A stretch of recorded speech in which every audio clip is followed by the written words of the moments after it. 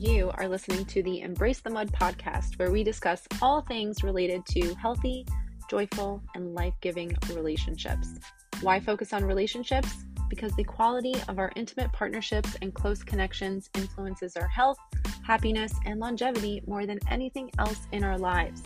Relationships matter a lot, so together, let's jump into the mud, aka our messy relationships, pull some weeds, plant some seeds, and create an enriching environment where strong relationships can take root. Hi, I am your grateful host, Dara Posner. I am a recovering relational disaster working toward relational mastery. I am also a certified positive psychology coach and relational mindset coach. I have the privilege of working with adults and teens from all over the world. I've been a blogger for many years, and now I'm a podcaster too.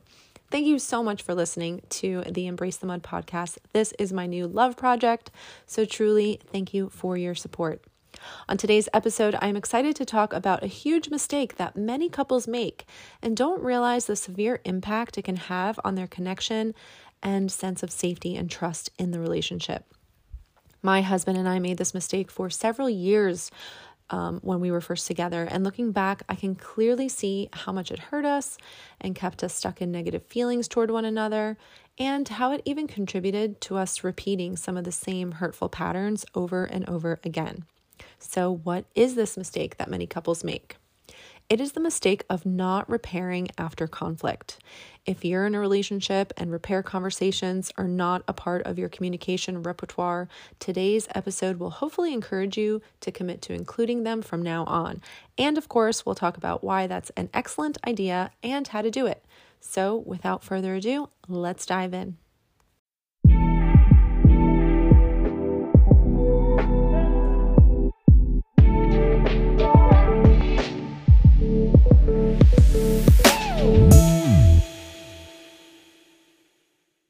How do you and your partner recover after conflict? Do you just sort of go off into your own corners to lick your own wounds, maybe spend a day or even days being distant, and then at some point slowly start making your way back to normal? Or maybe you're distant until one of you decides to offer a kind of blanket apology, or what I like to call a non-apology apology. You know, the one that sounds like, "I'm sorry I got mad," or "I'm sorry you felt like I was being disrespectful." Essentially apologizing for feelings and not behaviors. And then the other one offers the same in return, and that's how you kind of make up. Or you might be the couple that pretends nothing ever even happened. You straight away just go right back to life as usual. These and similar variations are common scenarios of what happens after a fight or heated argument in relationships.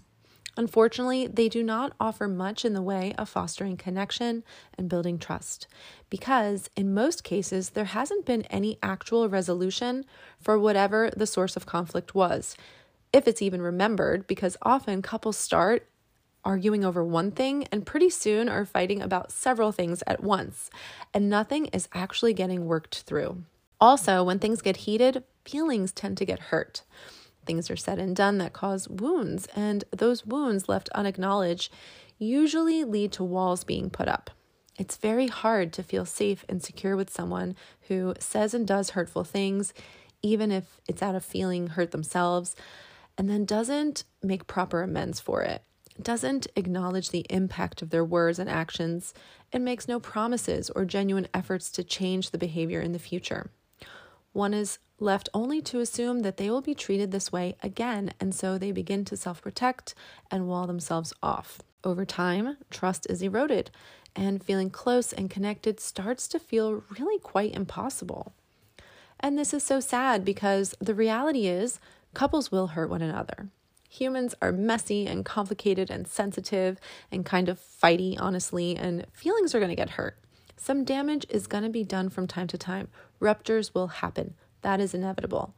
And that's why couples really need to plan for how they are going to handle that when it does happen. Because again, it will. Someone will get triggered, and then the other person will get triggered that they got triggered, and hello, conflict, right? I mean, this is what happens. And of course, we want to have some guidelines, some agreements for fighting fair so that we can be preventative and not let fights escalate too much and get too heated and out of control. And we will talk about agreements for fighting fair in a future episode. But even with guidelines and restrictions, or guardrails as I like to call them, for when you're fighting, there's usually some unfinished business if things have gotten even a little bit spicy.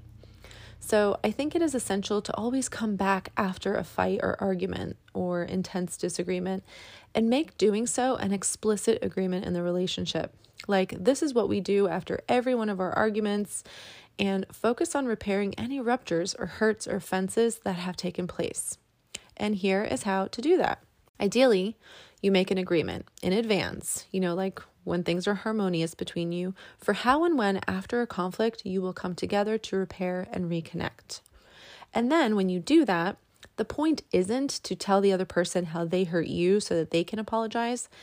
It's to reflect before you get together and think about where you made some errors and where you might have acted in hurtful ways, and to fully own and apologize for those errors, explain what you plan to do differently in the future, and ask for forgiveness. Also, asking if you covered everything, and then the other person has an opportunity to say, well, you did say this one other thing that really burned, and please don't say that again. And then you own that, and you apologize and ask for forgiveness. And then the other person does all of that for you also. Hey guys, quick pause to check in and ask, are you struggling in your relationship right now? Does it feel one-sided? Is there a painful push-pull dynamic between you? Do you sometimes feel like you're stuck on an emotional roller coaster that is draining your life force? My 3-month one-on-one coaching program, Relational Mindset Journey, is designed to help you shift your mindset and make a number of small changes that will foster a relational environment where connection, safety, and passion can grow and thrive between you and the one you love. Yes, you can influence major change in your relationship quite quickly, but not until you shift your mindset and begin operating within a relational framework. Visit the program section on mudcoaching.com for details. Now, back to the show. You suture up any remaining hurts or wounds from the interaction. That includes validating each other's concerns, needs, desires, and making sure things feel truly resolved and like each of you know what is being agreed upon and expected moving forward. This is really powerful, you guys. Conflict is inevitable. It's going to happen. Couples fight. Some fight harder than others, but what matters at the end of the day is how you repair.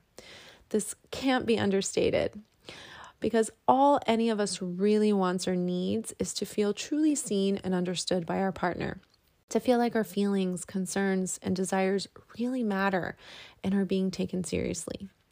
If we didn't handle ourselves properly during conflict, like we are defensive and haven't had a chance to process what's being said, and we're taking things really personally or totally misinterpreting what's being asked of us, the repair conversation gives us an opportunity to thoughtfully come back, address the issue at hand, and make things right again.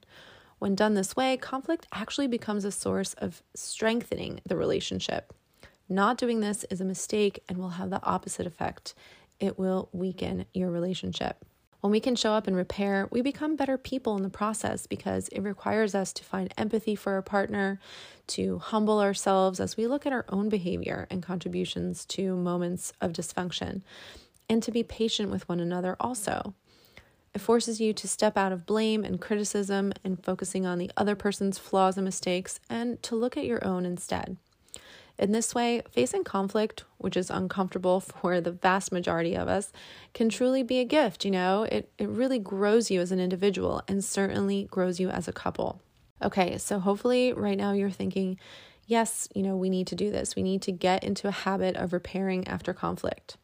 So how do you bring this up to your partner and ask them to agree to doing it with you? Well, one idea is to ask them to listen to this podcast episode with you, and then together figure out how you'll implement this very important action. Otherwise, I suggest going to your partner and telling them that you care so much about them and their relationship, and that for that reason, you want to talk about how the two of you can approach conflict mindfully and with intention. And then inviting your partner or spouse to work with you on deciding how to take care of your relationship whenever conflict arises, because it will. The last thing you want to do, though, is go to them and say, hey, I heard this podcast and I want to have these repair conversations and we need to start doing them right now. that might come across as demanding. And even if they can see that it's a great idea, there might be pushbacks simply because it doesn't feel collaborative. So that's what I encourage above all, is to express your feelings, your concerns and desires, and then invite them to find a way to go about creating a conflict repair plan with you as a team, doing it together, figuring it out together.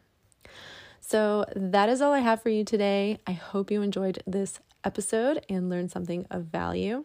If you're loving this podcast, please subscribe, follow, and write a quick review. I would be so grateful. Your feedback and follows are extremely valuable for the growth of the still very young Embrace the Mud podcast, where we discuss all things related to healthy, joyful, life-giving relationships. Until next time, please remember, you are wired for love and connection. You are capable of love and connection. You are worthy of love and connection.